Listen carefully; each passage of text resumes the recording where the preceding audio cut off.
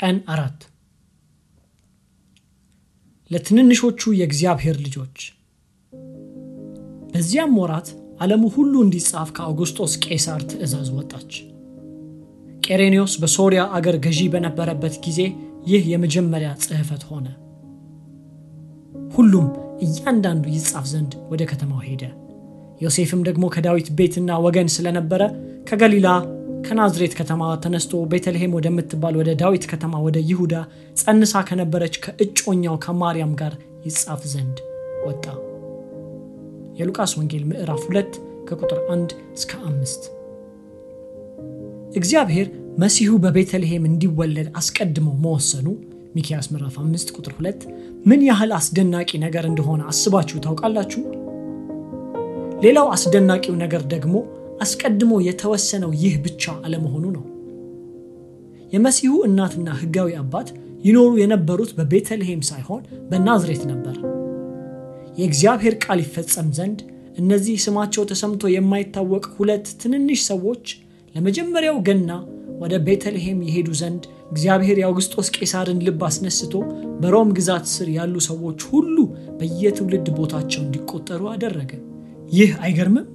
ሁለት ሰዎች 112 ኪሎ ሜትር ርቀት እንዲጓዙ ለማድረግ ጠቅላላው ዓለም ላይ ድንጋጌ ወጣ።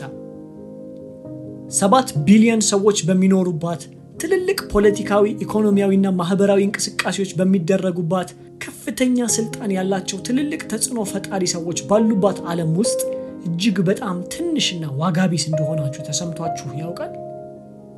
እኔ ተሰምቶኝ ያውቃል። በእርግጥ ተሰምቷችሁ የሚያውቅ ከሆነ ይህ ስሜት ደስታችሁን ሊወስድ ወይም ልባችሁን ዝቅ ሊያደርገው አይገባም። ከፍተኛ ስልጣን ያላቸው የፖለቲካ ኃያላን ሆኑ በትልልቅ ኢንዱስትሪዎች ውስጥ የሚመሩ ሰዎች ሁሉ አውቀውትም ሆነ ሳያውቁት ለራሳቸው ሳይሆን እንደ ማርያምና ዮሴፍ ላሉ ከናዝሬት ወደ ቤተልሔም መሄድ ለተገባቸው ትንንሽ ሰዎች ሲባል እግዚአብሔር እየመራቸው የሚንቀሳቀሱ ሰዎች መሆናቸውን መጽሐፍ ቅዱሳችን ይነግረናል። እግዚአብሔር ቃሉን ለመፈጸምና ልጆቹን ለመባረክ ነገስታትንና ግዛቶችን በፈቃዱ ይዘውራል። በራሳችሁ ትንሽ ዓለም ውስጥ በሚገጥማችሁ አስጨናቂ መከራ ምክንያት የጌታ እጅ ያጠረ እንዳይመስላችሁ። እግዚአብሔር ከኛ በሙሉ ልቡ የሚፈልገው ባለጠጋ ወይም ዝነኛ መሆናችንን ሳይሆን መቀደሳችንን ነው። ያንን ግብ ለመምታት ደግሞ ዓለምን ሁሉ ይገዛል። ምሳሌ ምዕራፍ 21 ቁጥር 1 በግልጽ ይነግረናል። የንጉስ ልብ እንደ ውሃ ፈሳሾች በእግዚአብሔር እጅ ነው፣ ወደ ወደደውም ያዘነብለዋል ይለናል። እግዚአብሔር የንጉሶችን ልብ ሁሉ ጊዜ የሚያዘነብለው ህዝቡን ለማዳን ለመቀደስና ዘላለማዊ ዕቅዱን ለመፈጸም ነው። እርሱ ለትንንሽ ሰዎችም ይሆን ትልቅ አምላክ ነው። ይህ ታላቅ እውነታ የደስታችን ምክንያት ሊሆን ይገባል። በሰማይ ያለው አባታችን እኛ ልጆቹ የልጁን የኢየሱስ ክርስቶስን መልክ እንድንመስልና ወደ ዘላለማዊ ክብሩ እንድንገባ በሉዓላዊ ድንጋጌው ሳይታወቃቸውም ቢሆን የንጉሶችን፣ ፕሬዝዳንቶችን፣ ጠቅላይ ሚኒስቴሮችን፣ ገዢዎችንና መሪዎችን ልብ ሁሉ በፈቃዱ መሰረት እንደፈለገ ያዛል።